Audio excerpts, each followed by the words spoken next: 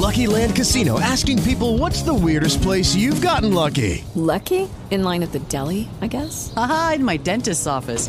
More than once, actually. Do I have to say? Yes, you do. In the car before my kids' PTA meeting. Really? Yes. Excuse me, what's the weirdest place you've gotten lucky? I never win and tell. Well, there you have it. You can get lucky anywhere, playing at LuckyLandSlots.com. Play for free right now. Are you feeling lucky? No purchase necessary. Void where prohibited by law. 18 plus. Terms and conditions apply. See website for details. With the Lucky Land Slots, you can get lucky just about anywhere. This is your captain speaking. We've got clear runway and the weather's fine, but we're just going to circle up here a while and get lucky. No, nothing like that. It's just these cash prizes add up quick. So I suggest you sit back, keep your tray table upright, and start getting lucky.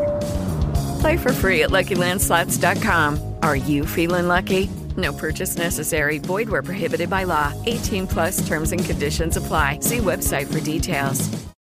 What's going on, everybody? Josh Engelman for Awesemo.com, and I am back with my NBA DFS contenders on FanDuel for Monday, May 23rd. Now be sure to hit that like button, subscribe to the channel, and hit the notification bell so you know when everything goes live. Follow me on Twitter at Josh Engelman. Let me know in the comments who your favorite plays are, and then go sign up at No House Advantage using the promo code Awesemo. Get yourself $25 on that first deposit. And we're rounding out the bottom of my top 10. Derek White, Kyle Lowry, Max Strus, PJ Tucker, and Marcus Smart on the outside looking in.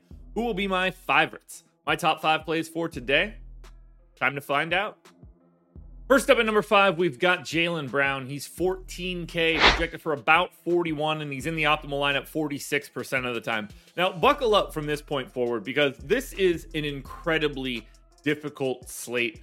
Everybody sort of fits together in the same sort of way. We've got a lot of very similar aggregate odds, but it's where you put these guys in the lineup that matters, and we're going to kick that off with Jaylen Brown here. 40 minutes, 27% usage, 24 points, almost 8 boards, 3.5 assists, and a stock and a half. You're not going to Jaylen Brown in the utility, or at least it doesn't seem so coming out of my sims. 13% likelihood at MVP, 20% at star, 11 at pro, only 2% at utility. So if you're playing Jaylen Brown, you're putting him in one of the multiplier spots. You're probably going to star slightly more frequently than anything else. But for right now, you need the multiplier on Jaylen Brown. At number 4, we go to Jimmy Butler. 15,500 projected for 46, and he is in the optimal lineup 54% of the time.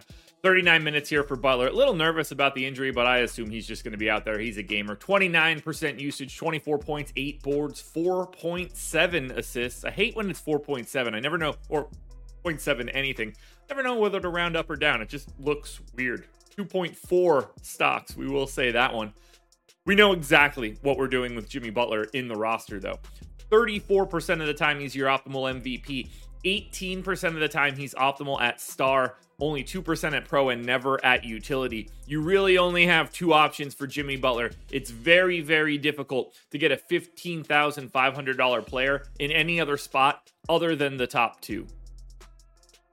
At number 3, we're looking at Bam Adebayo. He's 13K, projected for 40 fantasy points, in the optimal line at 58% of the time. We got the coming out party from Bam in game number 3. Really would have liked that a little bit more when I was ultra heavy and above the field in the previous 2 games. 37 minutes here for Bam, 22% usage, 17 points and 10 rebounds. So straight away, double-double. 4 assists, 2.5 stocks. Now, Bam is different. He's sort of like, I don't know, it's more similar to Jaylen Brown here. 9% likelihood at MVP. He can get there, not all that frequently. Star and pro, however, that is where you butter your bread with Bam.